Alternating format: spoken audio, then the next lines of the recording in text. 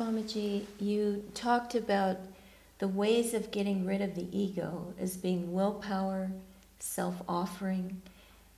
Are there other ways of... Well, there are, of course, many ways, but one particular way that I think is very important is to feel that God is the doer. No matter what you're doing, feel that God is doing it through you. I have found that in this, that things come much better. People may say, well, still, I like to have some credit in it too. The more you have of that thought, the less you can accomplish. I know one time after a lecture, a sermon that I'd given in the church, somebody complimented me on it, and I said, well, God is the doer. She said, oh, really? As if to say, well, I knew it was good, I didn't know it was that good. That was not what I meant. I meant that He is able to use this form as well as this form will allow Him to, but His is the power with which we breathe, His is the power with which we think. Yogananda said in Autobiography of a Yogi that thoughts are universally rooted, not individually rooted. A man cannot create a thought, he can only reflect it. Our brains are not originally creative things, they're transmitting stations. And you can test that. If you fall into a mood, your energy goes downward. Yogananda used to say, I suffer when I see you have moods, because I see that then Satan gets a hold of you. And the way out of them is to raise your consciousness. So within 5 minutes, you can change your consciousness by putting your mind at the point between the eyebrows. As we change our level of consciousness, so a whole new kind of thoughts come to us. So instead of trying to figure things out, you'll find that if you raise your consciousness, ask for an answer to a question, let's say, it will be there even just in a second. I found in writing music, I never write the music. Really, I've done many things in my life. I've written 140 books. I've written about over 400 pieces of music. I've done a lot of things. Some people are always saying, well, how great this is that you've done. I've not done anything. The reason I've been able to do it is that I haven't done it. I've allowed it to happen through me. When I try to write a song, I don't think, now how do I want this melody to go? I just say, well, I want the melody to say this is, what is the melody? And it's there. I don't have to work for it. So I really can't claim credit for anything that I've done in my life. And the extent to which I did claim credit, it would be a failure. Swamiji, so self-offering, willpower, seeing God as the doer, what about in just daily moment-to-moment life, trying to get rid of the ego? How do we I would say a wonderful practice is to practice the presence of God. Try to feel that you are talking to Him, with Him. Think you, not he or she. Think you. How shall we do this, God? And think that every sound that you hear, He's trying to say something through you. That may be a fancy, but it helps to make you more sensitive. So that maybe only a car horn, but if you think, God, what message have you got for me in that car horn?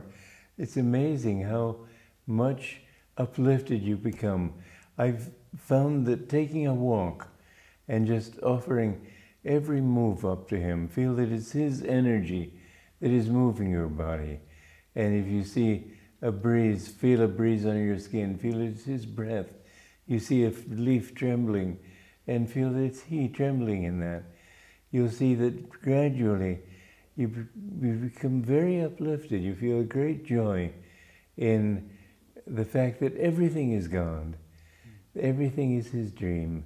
And yes, even evil is His dream, but it's harder to see evil as being a part of the dream.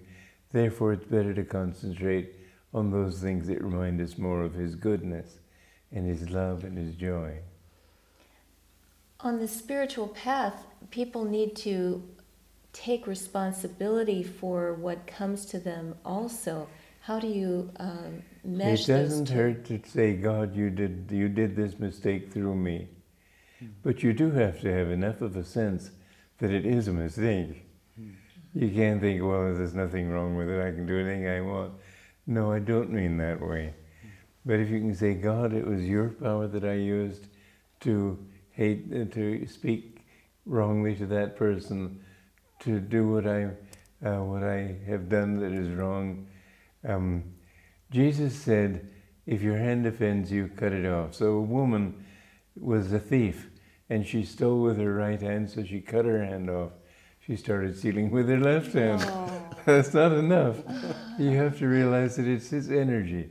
Withdraw that energy from that act and give it up to him. So it's not that we ignore evil necessarily, it's more that we don't focus on it.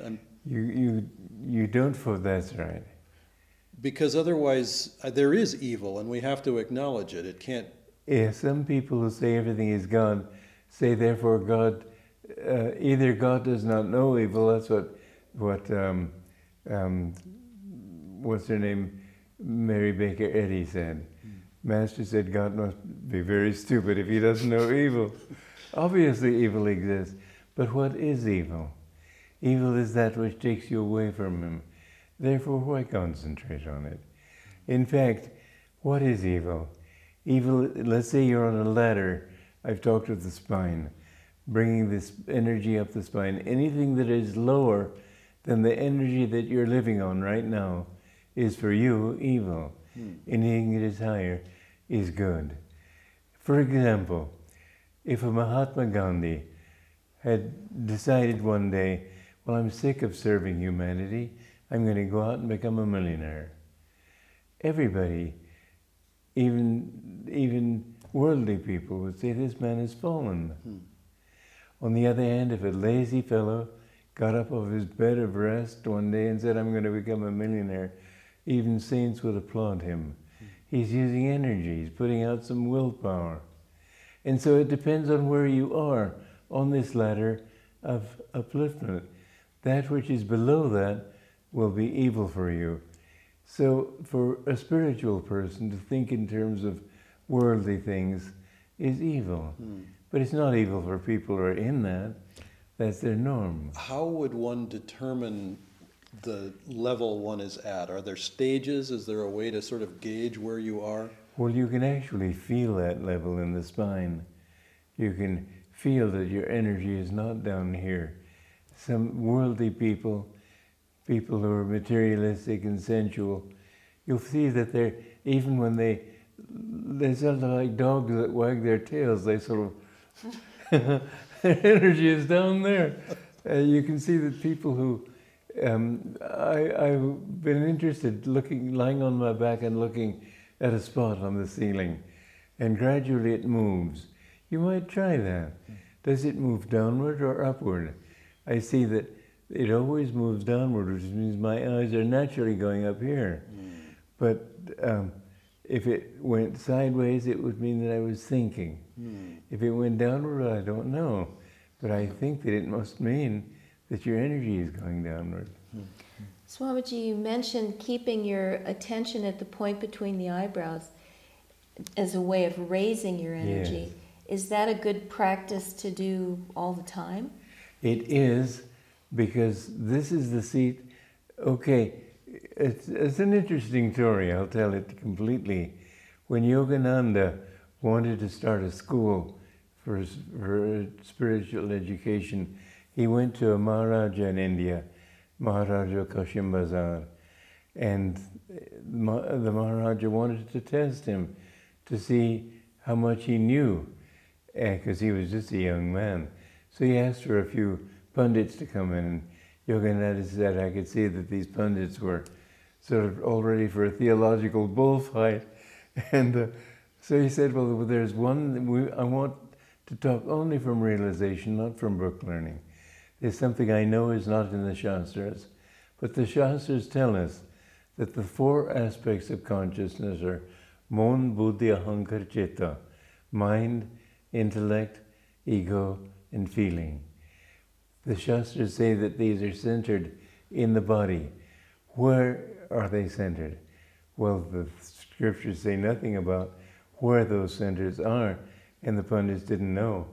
So Yogananda said, well, the mind, mon, is centered here. Buddhi, intellect, is centered here. Ahankar, chitta is, ahankar, ego is here. Chitta is centered in the heart. And these four aspects of mind, this is the intellect. And if you put your mind here, your brain becomes clear. It's an interesting thing. We know that anatomically we differ from the animals because we have the frontal lobe of the brain.